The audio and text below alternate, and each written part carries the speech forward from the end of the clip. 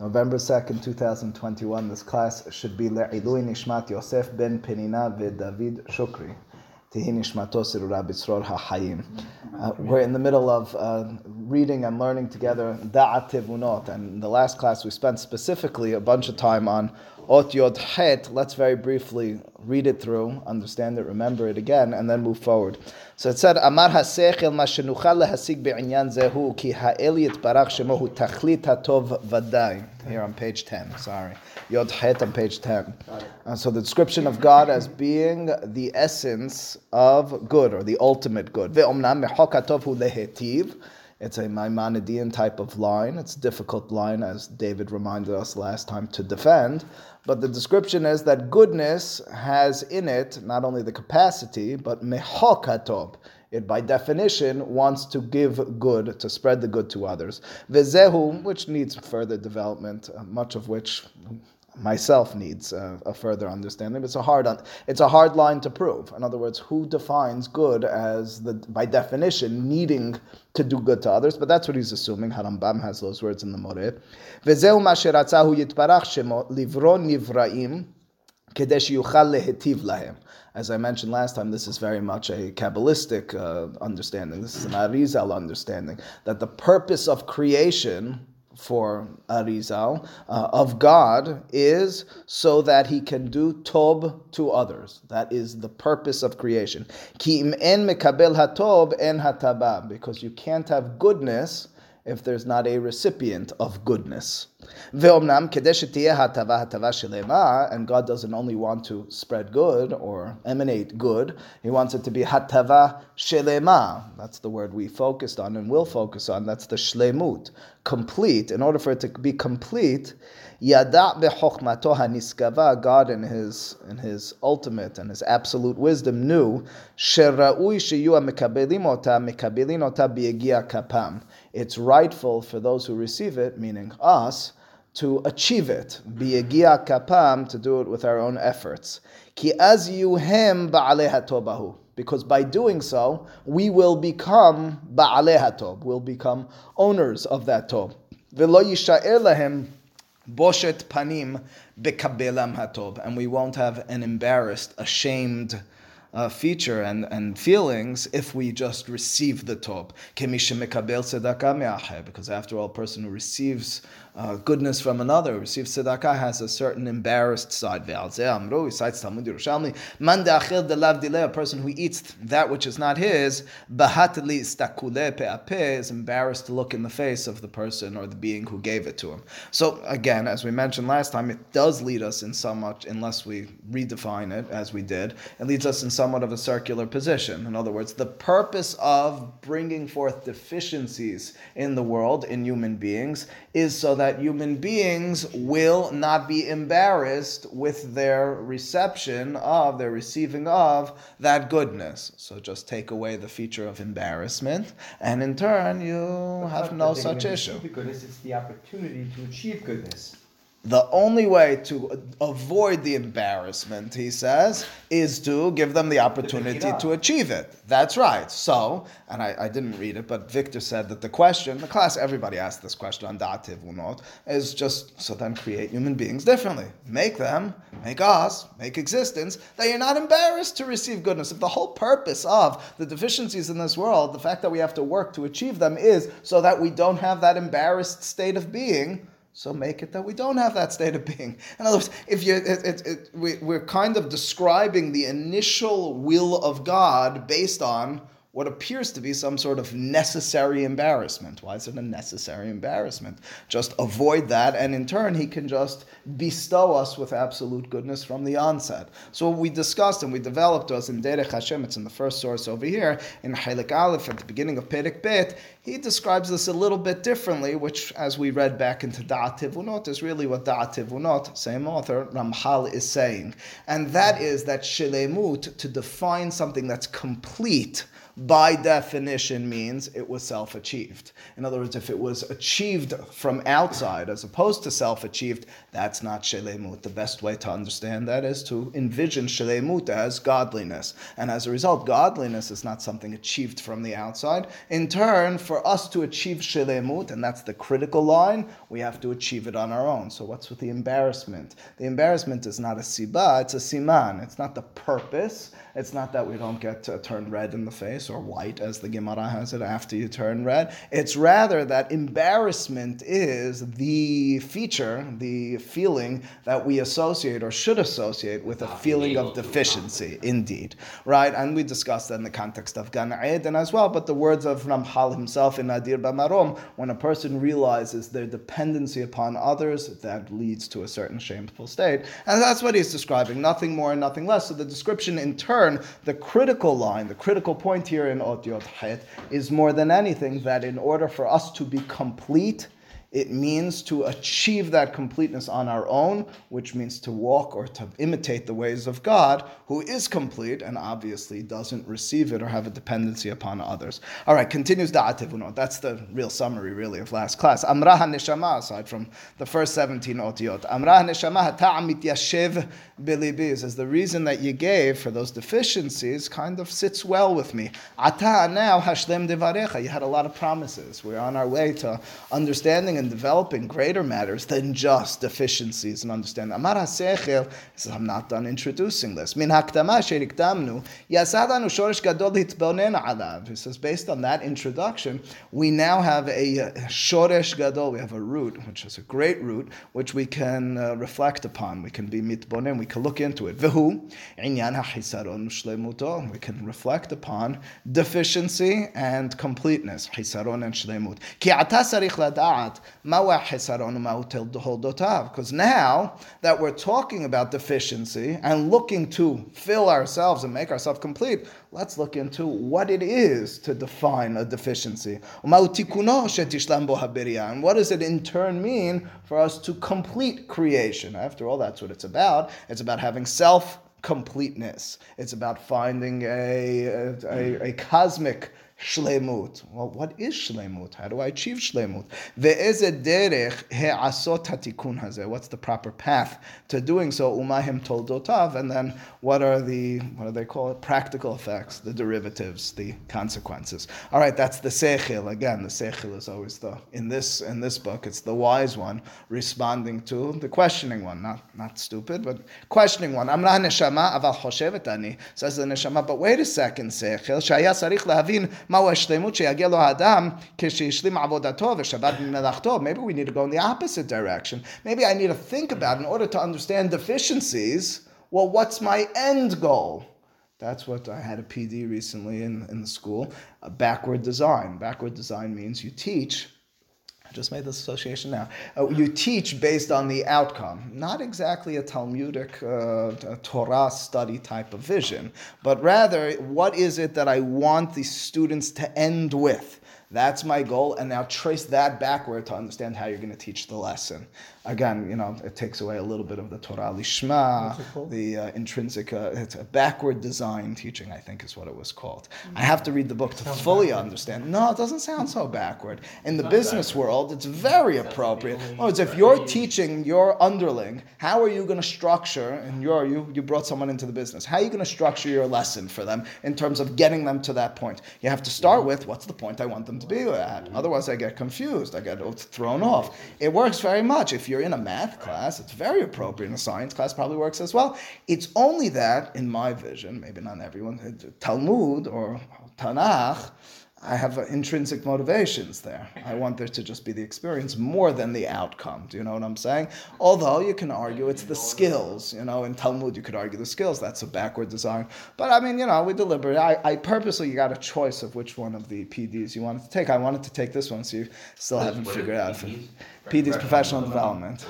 I speak like a well-seasoned teacher who's very into all this stuff. Anyway, that's what he. So the neshama says back. Shouldn't we be looking at what shleimut is? She'az, and then navin lemafreya kol zeh shehizkarnu. We'll be able to trace it backward and reflect upon retroactively all that which leads up to it. If I know my end goal, if I know the definition of shleimut, maybe then I'll figure out the path.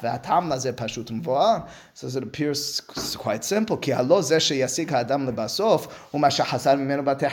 definition, if I'm looking to achieve something, that's what I'm missing right now. So let's work backwards. You wanted to tell me, let's focus on what are we missing. I don't know what we're missing. I don't know what it means to fill in what we're missing. So tell me what the end goal is, which means to say, in short, by the way, in parentheses, tell me about Olam Haba. Tell me about Yemot HaMashiach. Now that's not to say, Jack, that we're focused on it as the arrival there, but it's rather to envision it as, and this is our conversations always, as shlemut. And once I can understand that, esoteric as it is, it can then set forth for me a mission. Is the process, is the shlemut. Certainly, and we're going to have to derive within the process intrinsic motivations and so forth. You say also that shlemut means that once you hit that end, it's you over. Stop. Yeah, It's over. It doesn't continue. Which again means there is nothing after that, so to speak. That is Correct. the end. That is it. That's the end. For that reason. I guess from this concept, Yes, I'd like to take you on the side a little bit. That in our Declaration of Independence, it says the pursuit of happiness, not the Achievement. of happiness. Yes. And this is basically the But this is defining the pursuit of completeness, but accepting, in parentheses, in a footnote, that you're not getting there. So you need to, basically the argument is, how am I defining happiness? So start with defining happiness and then tell me what we're working at is the pursuit of it. Yeah, but in the same case, happiness is not a... Of course, right? of course, It's of course. It's analogous. Yeah, ומפני שחסר ממנו הוא צריך להשתדל לקנותו ולקנותו, he concludes very right, since you're missing it, that's what you're seeking to fill in. אמר השכל, says the sechel, כן דיברת, I like that design. אומנם, however, Hashlemut nuchal lavin oto ata bichlal. He says the truth is, in order to get there, I can't really pinpoint shlemut. Why can't I really pinpoint shlemut? Because it's beyond me. Because it's in a different realm, different domain of thought. To be able to envision even those words, whatever they mean, Yemot HaMashiach and Olam Haba, is completely and utterly beyond our capacity to understand. It's in a completely different sphere of understanding of existence. He says, so as a result, what I can talk about is klal. I could give general principles. Lo biprat, I can't actually define the details. Ela, he says, but there's something you might say, so let's end the pursuit then. But da'atenu oto bichlal, if we do understand that end goal of shlemut in its general sense, navin lemafreya ha'chesronot bifrat, it will then, turning backward, even though I have just a general vision of the final goal, I'll then plug into where I am and be able to pinpoint details. Do you understand? In other words, even if the destination is not fully defined, if I know where the destination is, if I know what it generally looks like, I can then within my own life be able to associate what are the piratim that will get me in that direction. Even if I don't have a precise definition of the contours, a description of that shlemut, but I do know anything that's not even the general sense is chisaron. Amra haneshama, responds neshama, emor ma she'ata omer al hashlemut hazeh. All right, so get to the point. Tell me about shlemut. So what is shlemut? And here's the last, for now, I'd read this last oath for tonight. Amar hasechel, hashlemut hazu pashutu min hamikra min hasfara. Classic. Simple. Both from the text and from logic. Sure. Shlemut. What we're all seeking to achieve, it's just pashut. Simple. It's to cleave to the sanctity, the kedusha of God. Vekas. That's it. Simple. Even for Moshe.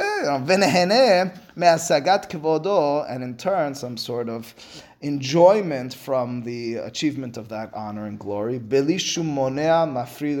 Without any preventative forces, any separation. Simple. We can now talk about it in Pesukim.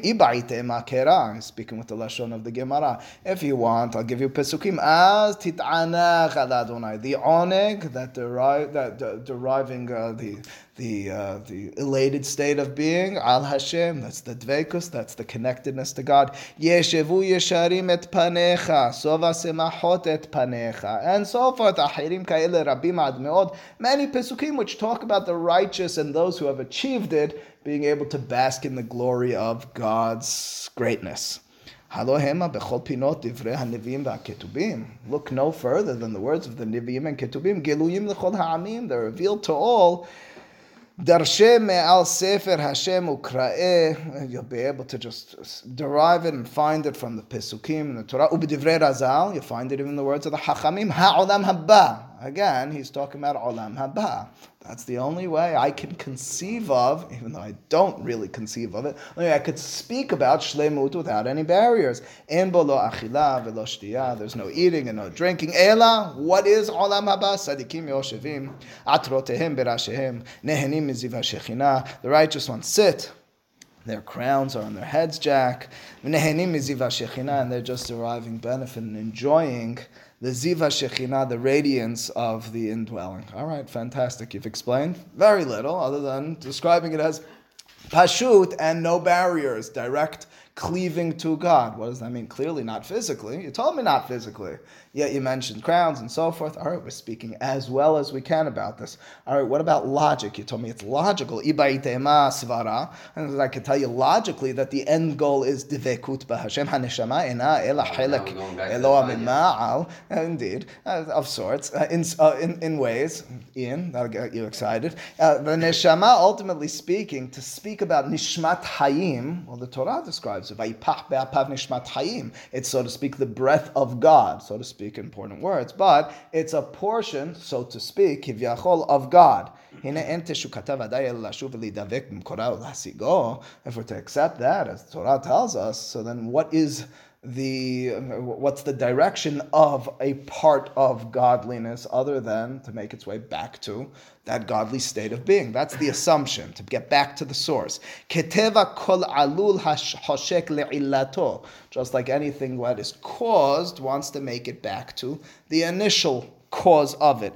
Ve'en menuchata, and there will only be a peaceful state of being when it arrives at that, when it actually gets back to it. Again, so what has he described to us here in Ot Chavdalet so far? That shlemut is to be defined as devekut. What is devekut?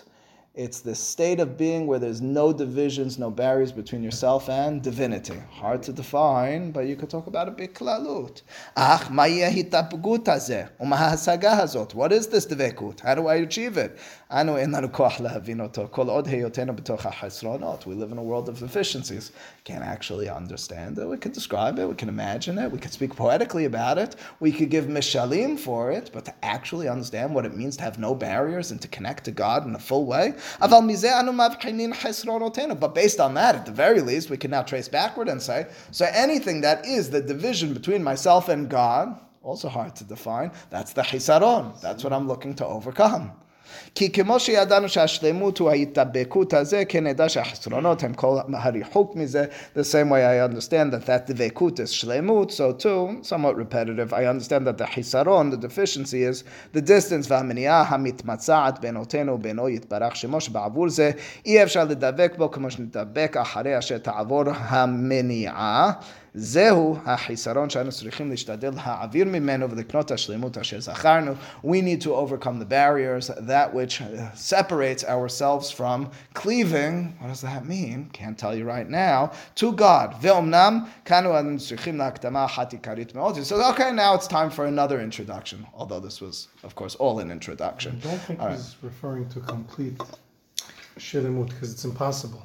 By definition, having other is hisaron. Right. So he must be talking about levels, like we said. Takes us back to our conversation at the end of class with David last week, which of course, and that's Jack already calling our attention to that when we refer to shlemut, we're describing shlemut as the state of being during which you're connected to God. Better. Well, what does it mean to be connected to God? If you're actually shalem, this was David pointed out a paradox over here. He says, if God is the source of completeness, So then I am seeking to become that. Does that mean that I become God? So obviously the answer is no, but I come to the closest that I can to that. In other words, I'm quote unquote sitting right next to him, but not on his lap, not on his chair, to give a mashal of sorts.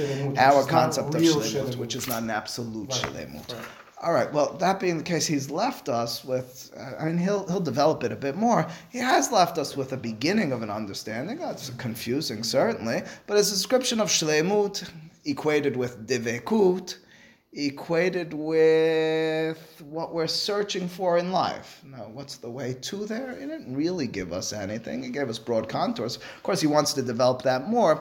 Elsewhere, he writes about this. Before I go elsewhere, in source 2 and 3 on the sheet in front of you, those are the Pisukim in the Torah that talk about, although there are one or two others, this sivui of dibuk. You have that word throughout Megillat Rut, of course, Veruta vekaba. You have that word v'davak beishto, but in the context of God, cleaving to Him. Source number 2, Devarim Perek Yod Gimal. Look at that; they're out of order. It should be Yod Gimal and then Yod Alf, and then okay. Irrespective, Acharei Adonai Elohechem telechu. You should walk after God. Ve'oto tira'u. You should fear Him. Should be in awe of Him. Ve'et mitzvotav tishmeru. Fulfill His mitzvot. Kolot tishma'u. Heed His call, His sound. Ve'oto ta'avodu, and worship Him. Ubo tidbakun. Those last words, of course, are the devekut. So there's a long description. Indeed, that's Ma Hashem Elokecha shoel mimach. Somehow it's appropriate and easy for Moshe. Yeah. But you have Acharei ve'oto tidbakun. Right. So what's that? So on the one hand, says Maurice Salame, he says, well, on the one hand, Acharei, you're walking after God. On the other hand, you're cleaving to Him. So, again, that's along the lines of Jack telling us that you're not actually going to be side by side with Him. It's true. Hitalech lefanai by Abraham, but not really, just kind of conceptually. But anyway, it didn't help us all that much. Furthermore, I can't tell you Pishat in Pasuk, but I can tell you it's difficult anyway, making any sense of the Pasuk. It's talking about walking on the ways of God and then cleaving to Him. Well, what's the objective? Is one a process to the other? You have the same thing again in source number 3 in Devarim Perek Yodal Pasuk Chaf Bet, Ki im shamor tishmerun et kol ha-mitzvah hazot asher anochi mesaveh etchem la'asota le'ahavat Adonai Elohechem lalechet b'chol derachav. Again, halicha b'derachav right there, uldov kabo, and to cleave to Him. So again, the association of the pasuk is halicha bidrachav, what they call in Latin imitatio Dei, right? That's imitating the ways of God, and devekut, and cleaving to Him. It appears almost as if one is contingent or one is what leads to the other. By acting, the more you act like Him, you have the ability. The more you attach yourself. If you're actually part of, if each nation is part of it. So that's the direction. That's what I want to set forth for you. I want to tell you that I think Ramchal, although he doesn't say it explicitly in Da'at Tevunot, I think he comes very close to saying this explicitly in Derech Hashem here in Ot Gimal at the top of the page. But I'll prove it to you I'll suggest it to you from other sources before we read it in the words of Ramchal, which I think he's making clear to us. So on Halicha Bidrachav, which is the part of that mitzvah or those mitzvot that are generally more highlighted in rabbinic literature and contemporary discussions. We talk about walking in the ways of God. A well-known Gemara Masechet Sotaya. Up to this yet? Daf Yod Dalet? We certainly learned this together. You got there already? All right. I was very proud that we went fast, but you guys are there. Right? Anyway, so it says the Gemara, what does it mean? Acharei Adonai Elohechem telechu, the pasuk in source number 2. Is it possible to walk after the Shekhinah? Doesn't the pasuk say that the God is in His earthly manifestation, Esh Ochela, He's a consuming fire? If you walk after Him, you'll be consumed. Rather, says the Gemara, act in His ways. But I don't have a darn clue what His ways are. Look at what the Torah says about His ways. He's Malbish Arumim, He's Mevakir Cholim, He's Kover Metim, and so forth. That's what it means to have Halicha Bidrachav. No mention in this Gemara of this Divekut. There's no mention of that. Interestingly, Rashi, in his commentary to the Torah, Torah, and it's always fun when you pick these up because I remember once being in a shiur of Rabbi Leichter, and so someone asked him. Rabbi Leichter is a big Baal Machshava. When I teach Nefesh HaChaim, I always use his commentary on it. He's involved in Kiruv and all sorts of other things. He's a brilliant mind, in my opinion. Anyway, so I was in a class of his during lunch when I was in yeshiva. I went down the block and he was giving class, and so someone asked him, "What's the greatness of Rashi in his commentary to the Torah?" So Rabbi Leichter nearly fainted on the spot and says, "How could you ask such a question? Why was Rashi?" His eyes lit up, and he said, so he said, "I'm not trying to put him down. I just don't understand. Every time Rashi quotes something, it's always a citation to a Gemara or to a Midrash. So what's he doing?" And so, of course, he said, "Can you imagine? How do you talk like that about Rashi?" Okay, when he got past all that, he said, you have to read every single letter and every single word very carefully and understand that the greatness was that he's perceptive, that he's understandable on several levels. Either you read it just as a collection of rabbinic sources, or you pay attention to which ones he chose and how he presents them. So here's, in my mind, a prime example. Rashi on the pasuk, on the words, ubo tidbakun, not on the words on vehalachta, but rather on the cleaving, cites this Gemara. Says Rashi, hadbek b'drachav, attach yourself to his ways. Gemol hasadim, kevor metim, bakir chodim, k'mo she'asa HaKadosh Baruch Hu. He's misquoting the Gemara, and he's well aware he's misquoting the Gemara. He's using that Gemara of walking in the ways of God for how to cleave to God. Now, certainly, cleaving to God is unachievable in its absolute sense in this world. You could talk about it in an Olam Haba type of vision, but Rashi says, you want to know how you get to it in Olam Hazeh, to the best of our capabilities? It means to mimic his ways. Because the description of Devekut, as I think Victor said in the first moment of the class, is if we want to talk about Devekut, we want to talk about Shleimut. It means I have to think about what is God. So I'm not holding on to him. There is no physicality. He's bookending it. Rashi? Yeah. But I think it's more than that. I think the bookending is Peshat in Pasuk. I think they're synonymous. It's not synonymous. It's not synonymous. The Not Vekut, completely synonymous, but one is like the result of that's the other. right. But not a full result. starts it off, Halicha but gets it's you the same to concept. That's right. Right. That's what again. I mean by bookend. If it's pashut to you, it's pashut to you. For me, it's a novel. There's a hidush over here, and that is the Vekut is so esoteric. It's so out of this world. All the Pesukim and Midrashim that Ramchal quoted are in an afterlife experience, right? So how do I even think about it in this world? And the Torah tells you, think about it and look to achieve it. And Ramchal says, Shlemut is the Vekut in this world, but you're quoting Pesukim of out of this world. So think about how it affects you in this world. How does it affect me in this world? I have no idea. So the answer is, and again, Victor said in the first minute is, well, mimic his ways. Mimicking his ways makes you more like him. But you have the same table as him. When you have the same table as him, so you're kind of attached to him. Are you attached to him without barriers, without divisions? Impossible to state such a thing in this world. We can't even conceive of that out of this world. But that's the description of devekut with a lowercase dalid, with a lowercase d, right? That's a shlemut in turn with a lowercase s, because the shlemut in its full effect is godliness, is an out-of-world experience. The description in this world is in that fashion. Sorry, go ahead, Maurice. I had that problem in how to define Olam Haba, so in the late perspective, and I came up with the perpetual legacy.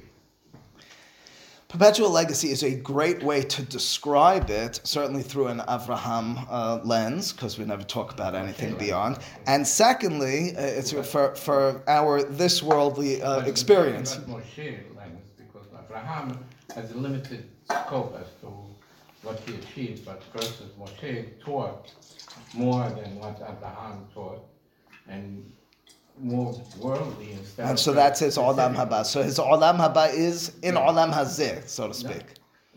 Because the perpetual legacy continues on. Where is it manifested? It's in this world. In That's this what world. So that, but that's why at the end of the Varim, Hashem buried him in this world.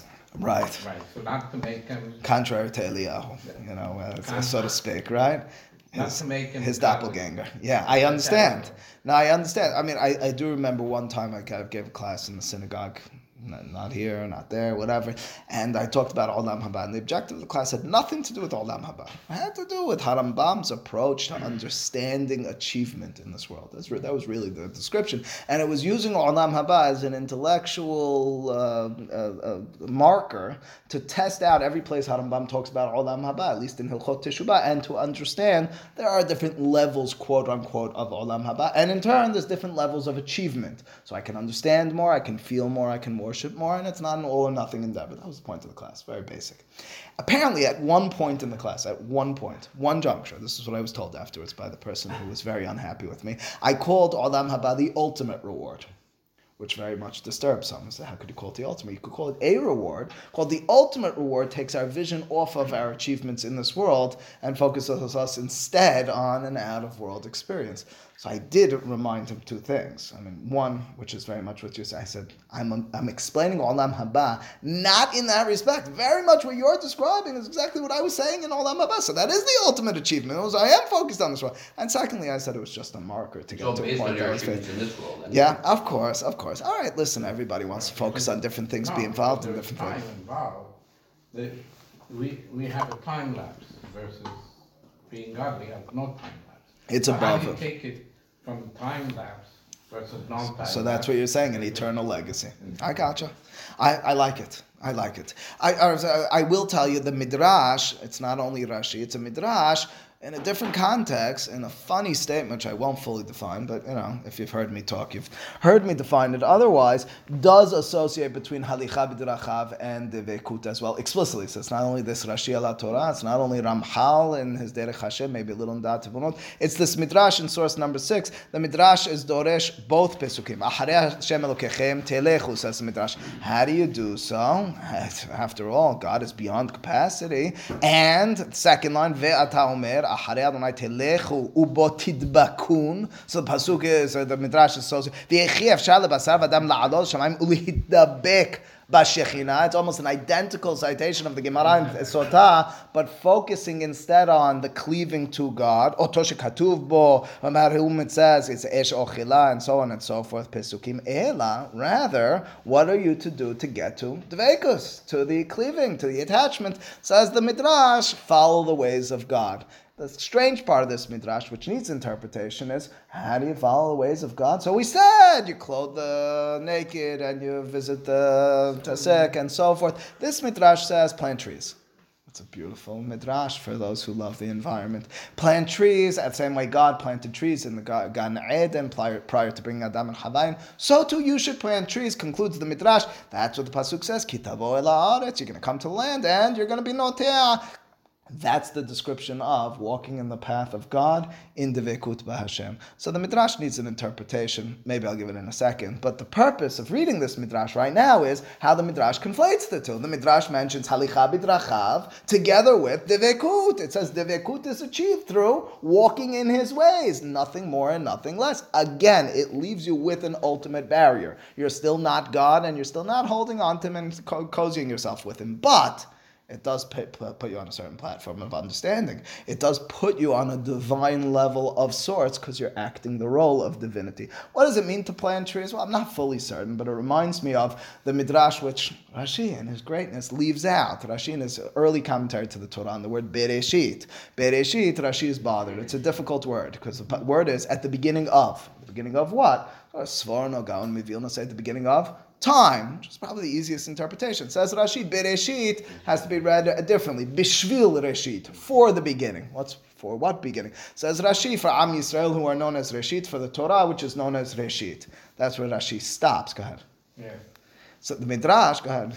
The Midrash, you got a few more minutes here, so keep your thought. The Midrash continues. The Midrash says, Bishvil Moshe shenikra Reshit. It does not say Bishvil Amalek. The Midrash continues, it says Bishvil, no, I know that's where you're going. Bishvil Bikurim shenikra'u Reshit. Reshit Peri Ha'adama. Bishvil Hala shenikra Reshit. Reshit Arisotechem. Strange continuation of Midrash. Makes sense that Rashi left that out. He doesn't want confusing you at the beginning of the Torah. But what does the Midrash even mean? Moshe, I'll talk about it at some point. But hala and bikurim, what sort of description is that? So my standard interpretation to this, but it goes hand in hand with this midrash. And my understanding of it goes like this: is that the challenge in a global perspective of the Torah, in a broadened perspective of the Torah, is the ability to work the ground and to still find God in it. That's the failure of Gan Eden. Working the ground and finding yourself is the failure of Gan Eden. Throughout Sefer Bereshit, it's the shepherds who don't work the ground, in contrast to the agriculturalists, who are the failed ones. They're the Egyptians. They're the individuals who can't see beyond themselves. When you are dependent upon another, a shepherd, a Yaakov, Ishtam Yoshev Ohalim, which parenthetically means, I'm sorry. Not that he was studying Torah. I mean, I'm sure he did that also, but rather, as Rashbam, as Ibn Ezra pointed out, the pasuk in Bereshit Perek Dal, pasuk Chaf, talks about Yoshev Ohel Umikne. Yoshev Ohel Umikne means it's a shepherd. That's what the Yoshev Ohalim means. So he was a shepherd, which means he's a good guy. So it means throughout Sefer Bereshit, the good guys are the shepherds, have a healthy sense of vulnerability, dependency upon the others. To work the ground is the danger of finding yourself. It's the Kayin expression as opposed to Hevel, and so on and so forth. So then what's this about? This is about entering into Eretz Yisrael. You enter into Eretz Canaan, now I want you working the ground. But I want you in that ground, and here's the challenge of the Torah, to find sanctity, to find divinity. I want you to have Shemitah and Yovel and Ma'asrot and Terumot and Bikurim and Hafrashat Hala and to plant trees. I want you to rise to the occasion of and to the circumstance of, I'm not distancing myself from the challenges of, quote, domains in which it's hard to find God. I'm going to jump right into them. So that's what I think the point of this midrash is. All parenthetical, for our purposes, it means devekut is halicha bidrachav, or at the very least, halicha bidrachav leads to devekut. I think that's the point that's being made. Sorry, go ahead, Joe. So, particularly on the Rashi interpretation, how does that position the discussion around the moral atheist? In terms of being able to find Shalemut, because it's, Malbish Aromim, etc., right? Go through the list. What's the question now? You don't. He's asking if you are a moral atheist. How do you define moral? So how do you? Okay, so I mean that has to be the answer. The answer has to be something along the lines of, although I can't fully flesh this out, and even if I could, I couldn't now. But it has to be something along the lines of finding the definition of morality through divinity. How am I going to do so? Through analyzing God. So you'll tell me that an atheist can do it with the wrong perspective. Maybe they can get lucky. If they analyze the world well enough and find godliness in nature, in the way the world works, they can tap into that in a strange way, and as a result be mitaken olam b'malchut Shaddai without realizing that they're doing so. Right. So you can have an accidental and then have moral. to something that they don't acknowledge exists, or come close to it. Yeah. Right. For that moment. I mean, you know what it's reminiscent of? It's reminiscent of what Kuzari is far from, but Harambam states. Harambam has a reverence for Aristotle. He believes Aristotle rose to a level of nivuah, although Aristotle did have some conception of divinity. But regardless, not of our divinity. You're connecting to the Indeed. But it's hard and uncomfortable to say that an atheist gets there. In other words, for Aristotle, okay, he had a belief in God. Maybe a belief in God who wasn't kadmon, but at least he believed in God. An atheist who has a disdain or whatever, all right, but the answer is yes, it'll be a whole lot more difficult, A, and B, same thing. It'll potentially lead them in the wrong direction. Well, all that being the case, I have just one or two last points to be made on this.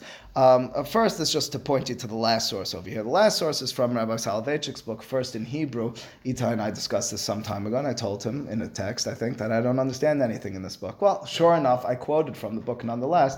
It's Ubi Kashtem Misham in Hebrew, is translated into English, and from there you shall seek. I don't really understand anything that he wrote on his own, but there's a lot of which I do have a somewhat of a grasp. Poetic. Yes, very poetic. It was written at the same time the other book that I like to quote, Isha Halacha, Halachic Man. Halachic Man, just easier to understand. For me, that philosophy, that mode of thought is just easier. I feel like I, at the very least, had a glimpse of such a world. This is a lot more poetic, a lot more out there, a lot more his vision of Kabbalah intermingling with halacha and so forth. Anyway, he dedicates, and I remembered this as I was preparing, from page 81 through 84. I didn't remember those pages. I looked that up today. I have to just be clear about this. He dedicates a passage in which he talks about really our issue. That's really, maybe I was influenced by him without remembering. Really our issue, and just read even the first few words, and then I'll fill in the ellipsis and what he talks about in there. Imitation, of course, a reference to halicha bidrachav, imitat yodei, right? However, cannot be enough. So halicha bidrachav, just acting the part of God, is not enough. Although the vision of imitat yodei is distinguished by its glory and power. Right, it's great to act like God. The road that goes up to the house of God does not end there. Already poetic, right? It is still possible for the individual to continue his ascent from imitating to cleaving.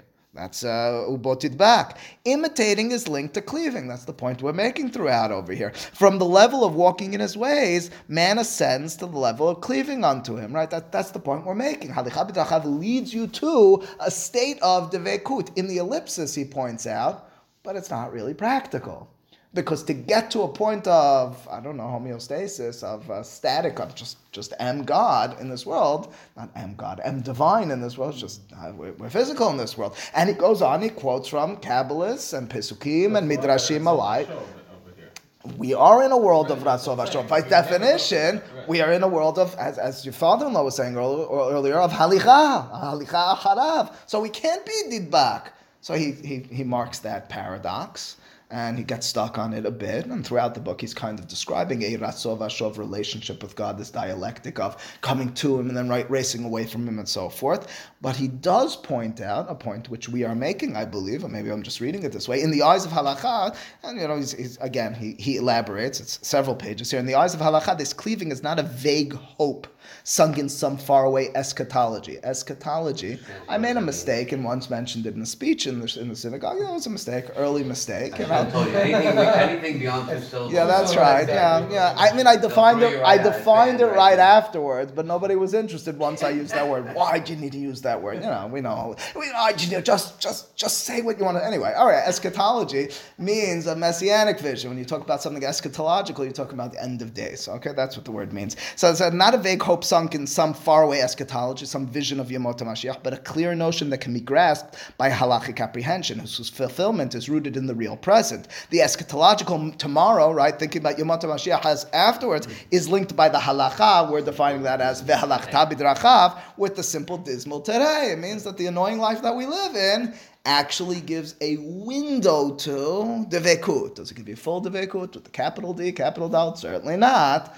But it does give you a window to that. That's what he's describing. That's the sulam and so forth. Now, it's achievable. It's achievable, but not in its complete state. Obviously, and he makes that clear. It's the same thing that Ramchal is doing. We're doing all the same thing. I'll just fill it out a little bit more with my midrashim. The Gemara in Masechet Nedarim, Daf Lamed Het here in source number 7, just to fully fill this out. Ve'amar Rabbi Yochanan, says the Gemara, Batechila, initially Haya Moshe lomed Torah meshakiha shenetena lo b'matana. When Moshe, I think that's the scripture. Yeah, you can derive it from the pasuk. When he goes up that mountain to receive the Torah, he learns it and forgets it. Learns and forgets. There's another midrash that says how many times. Irrespective, he's learning and forgetting until it's given to him as a present.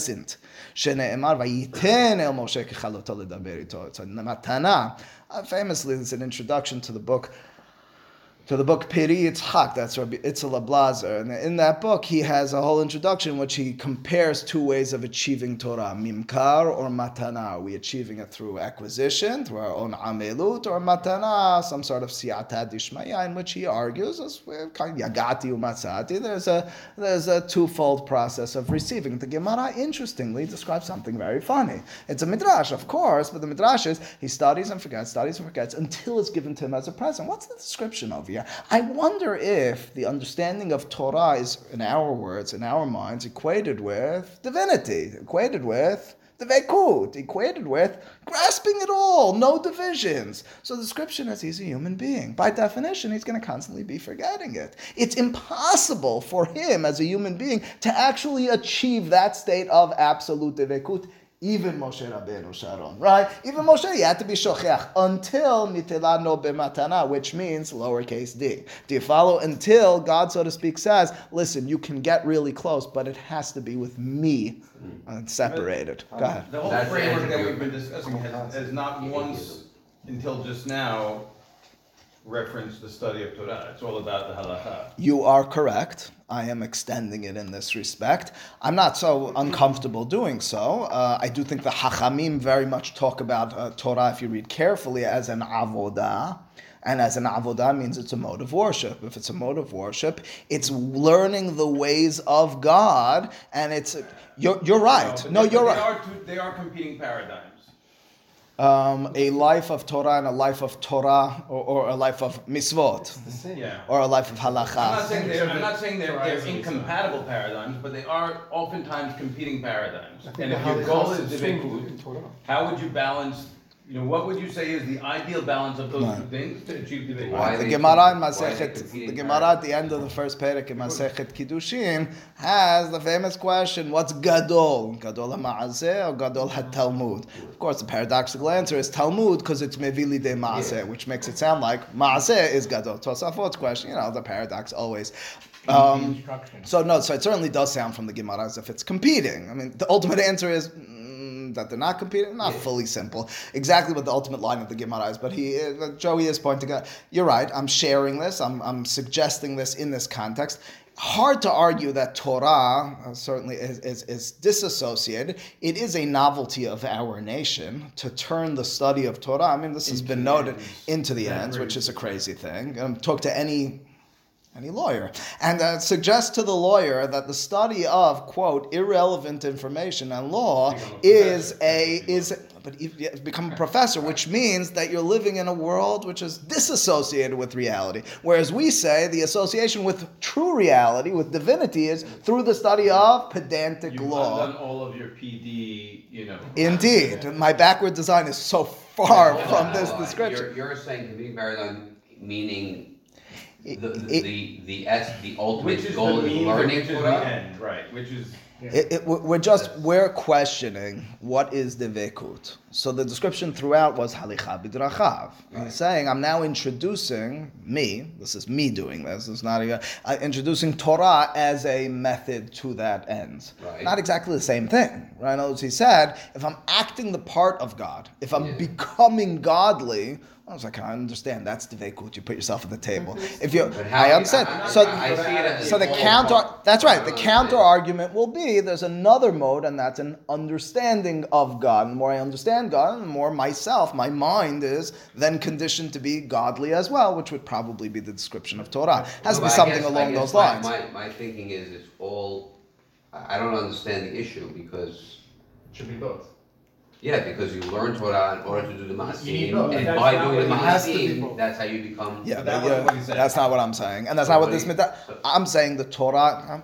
I'm being yeshivish here, right? Yeah. I'm turning Torah into an ends in and of itself, right? It's not a means to And an how end. does that? How did that connect to the general? How do you get that from what it says? Yeah. Where did you get that Agreed. conclusion? Because I didn't hear that. Hang on. Twofold. Firstly, come on. When's the last time you've been to Sha'ar Sion? It was Gemara class. It was Mikdash Eliyah. We have Gemara classes all the time on Gemarot that are not associated with Maaseh. Are you accusing me and all the rabbis there and elsewhere not looking to achieve Dvekut? So that's the first answer. Second answer is, I got that from this Gemara because the Gemara isn't talking about Maaseh. The Gemara is telling us a strange story about Moshe studying Torah and then being forced to forget it until it's being given to him. It doesn't say he's learning halakha. It says Torah. Torah, I'm understanding, is more expansive than just Maaseh. I always do. I always have and I always will. And yes, it takes time to elaborate and explain why we have this strange thing in our religion, in our system, in which the judicial system has become sanctified and has become a theological system, which does not exist anywhere else, right? It's the antithesis of Christianity, as a matter of fact. Christianity is you get stuck in all that law and you lost the vision of God, whereas Judaism does it differently. So it is an assumption. He did catch me on an assumption. It's just, to me, so simple. But I guess the best way to refine this and to describe it is, yes, there are two modes. There's either through the action, I'm acting God, or through the Torah, I'm thinking God. Thinking God is Devekut as well. Right, Thinking God, not exactly. thinking So only about Him. I'm becoming learning it is just. Yes, but don't say Changing only your- as changing who you It's are. not right. You're not just learning to do Right. it. I understand. Right, Yes, right, right, I understand right. that. But it also changes your mindset That's right. and what your perspective is and how you think and what you're Correct. focused Correct. on. So that's the response. Yeah. But Joey did catch me on a jump over here. To me, they're the same. Good. All right, so You we're can't together. do without knowing. That was you just No, a no, minute but ago that- accusing that- me. We still learn things You mean that once we it's still learn everything things that have nothing to do with our everyday life. I mean, lemashal, you brought me, of course, but you brought me into your business and you taught me about the objectives and ideals of your business, aside from making money, right? You talked about the objective ideals of your business. That is the Torah vision. I'm not going to work in your business. I'm not even coming to collect money from you. I'm just there to learn about your business. And you are enlightening me as to a method of thought, a way that you see the world through what you're doing in your business. That's the Torah dimension. Alternatively, you bring me into the showroom and you teach me how to create the fabrics and sell I don't know, whatever you do, whatever. You did that sort of stuff. That's the Maaseh. Those are two different things. Yeah, that's right. Those are two different things. They are two important things. They are two important aspects. That they are different. The first one is a lot more novel. The first one, which again I think we generally accept and assume, you need both. But again, it's easier to speak as the midrashim have about the second one, about the whatever, which one, the Maaseh one. Yeah. It's for that reason, and I think I'm convinced it's just easier to say it. To say to walk in the way of God is to do His things as opposed to think Him. Is a lot easier to state, but the assumption throughout, I think, is that's what Torah is. You see, that's okay. So that's The that Gemara. distinction between sitting in a class and doing an apprenticeship. Of course. But again, the sitting in the class in the Torah world is significant on the path, in my mind, to Devekut as well. But that being the case, again, what's my punchline in this Gemara? My punchline in the Gemara is the knowledge of Torah would constitute Devekut. You can't have absolute Devekut. You're a human being. So you have to forget it. But I want Devekut. But I'm working toward it. Okay, I'll give you quasi Devekut. I'll give it to you b'matana. Wait a second. What does matana mean? Matana means you haven't achieved it. Which means to say there will never be an absolute achievement on the behalf of human beings. Which brings us back to our conversation, which you jumped at the beginning of the class, which took us back to the conversation at the end of last class with David, that shlemut won't actually be achieved fully. That's what I think this Gemara is saying. There's another Gemara, I think, But we didn't get it as a matana. What's that? We did. All right, so Moshe did, but it's the concept more than anything. You're right. But the Gemara Masechet Eruvin on Daf Nun Daled describes us as once, quote, getting it. Well, maybe not as a matana. Says the Gemara We're still in the, luchot, with the forgetful first luchot. Indeed, the first luchot, says the Gemara, ilmale, had the luchot not been destroyed, we never would have forgotten any Torah, which is a crazy thing. Now, to describe that as an achievement is difficult, but already to describe it as a complete state of being, quote unquote, that's something. Just a But the different state of shattering reality, of we wouldn't that's right, understand. but a shattering of the luchot is very much understandable by us, right? So it's another one of these descriptions of you couldn't and cannot be in a state of shelemut. It's just you're a human being. You can't be there, and you won't be there. To state it better, again, from that Gemara Masechet Nedarim, I love the way it says it. The only way you can come close to it is b'matana. So you can't have the direct apprehension and involvement with devekut. To the extent that, and I'll conclude with this, the famous description of Reb Chaim Volozhin, the author of Nefesh HaHayim, of his Rabbi Gaon Mivilna. He said, and please, I know Itai can, but I can't define for you, Jack certainly can, what any of this means, but it says that my rabbi, my master Gaon Mivilna, Rabbi Eliyahu of Vilna, he was requested from angelic beings, from Magidim, to reveal to him Sodot HaTorah. What does that mean? Hard for me to understand. I can tell you, our guy, Rabbi Yosef Karo, the author of Shulchan Aruch, wrote a book called Magid Mesharim, in which he describes and writes and transcribes the conversations with a Magid. Not only that, our guy. This our guy, Ramchal, attests about himself and tells you some of his conversations with Magidim. He died before the age of 40. Pretty cool. But anyway, that's the description. I can't tell you exactly what any of that means. I can tell you some sort of prophetic trance-like state or whatever. Gaon Mivilna describes how in his dreams or whatever, in circumstances, he was requested the communion with these and he refused it. Why would he refuse it? Are they going to tell him false Torah? Ironically, they do. It's said in the name of Gaon Mivilna, maybe it was doing Chaim Volozhin, that Rabbi Yosef Karo in Magid Mesharim, you'll find a few mistakes in halakha. But it's from the Magid. How could there be a mistake in the halacha? So the description is the Magid is your self-created, almost subconscious, above and beyond your regular apprehension. When you sleep, you shut down all those distractions, something along those lines. But nonetheless, Gaon Mivilna didn't want any of that. Why didn't he want any of that? So of course, Amelos, he wanted to toil in it. That's the way I was taught. I went to yeshiva. It was a beautiful message, but it's more than that. If you read his specific words 2-3 times, I'll just read to you one time in source number 9 here, 2 lines from the bottom. I bolded the words, Eni roseh, the only thing I want, ela mima shebetoch piv. I'm seeking that which is in the mouth of God. Which means to say, and I bring you full circle, if you're looking for dvekut, by definition, that is shlemut. Shlemut means you've achieved it on your own. If you haven't achieved it on your own, then that's a hisaron, that's barrier between yourself and God. God, after all, is shalem, betachlita shlemut. What does that mean? He's not deficient, he's not dependent upon others. What's the context of this statement? It's in the context. I'll tell you. I'll just read. Look at the second part. Ki shama'ati mipiv. I heard from him. Hakadosh. She'pa'amim rabot hishkimu lefitho kama migidim min hashamayim. These angelic beings came to them. She'elatam bakashalim shorosim limsor lo razin deoraita belo shum amal. Without any toil, he would get the secrets from the heavens. Why wouldn't you want that? It's not going to be false understanding. It's just not going to be amelut. Why do you need the amelut? The description is not just I want it. The description is I want it from his mouth.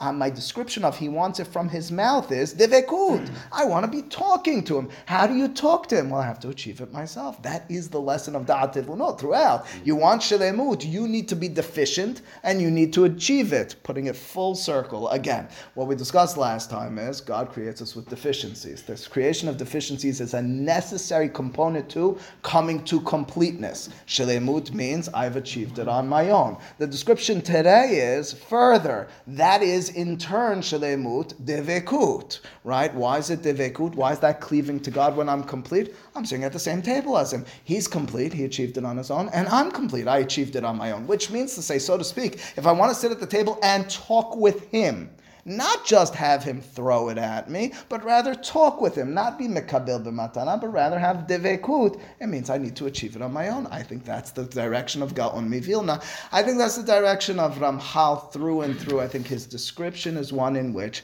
he will a little bit more elaborate in the more cosmic sense, because he'll then talk about not only human deficiencies, but world deficiencies. He told us he was going there. He's been talking about tikkun. Well, he's a Kabbalist. He has to talk about tikkun olam. He can't just talk about the tikkun hayahid and so forth. But the description that he's been setting forth for us is the necessary component of deficiencies. We should not see that as a tragic consequence of existence, but rather as a mission, as an opportunity, more specifically, to achieve godliness. That's how I'm defining the word shalemut. Shalemut equals devekut. Devekut is achieved by being like God. How are you like God? Of course, you can act like him. You can think like him. What does it mean to act like him and to think like him? It means to be independent. It means to be achieving it on your own. Of course, with a healthy understanding of God's involvement with you. But ultimately speaking, it means it's not just inborn, it's not innate, it's not something that was handed to you by others. It's something you've achieved on your own. It's, so to speak,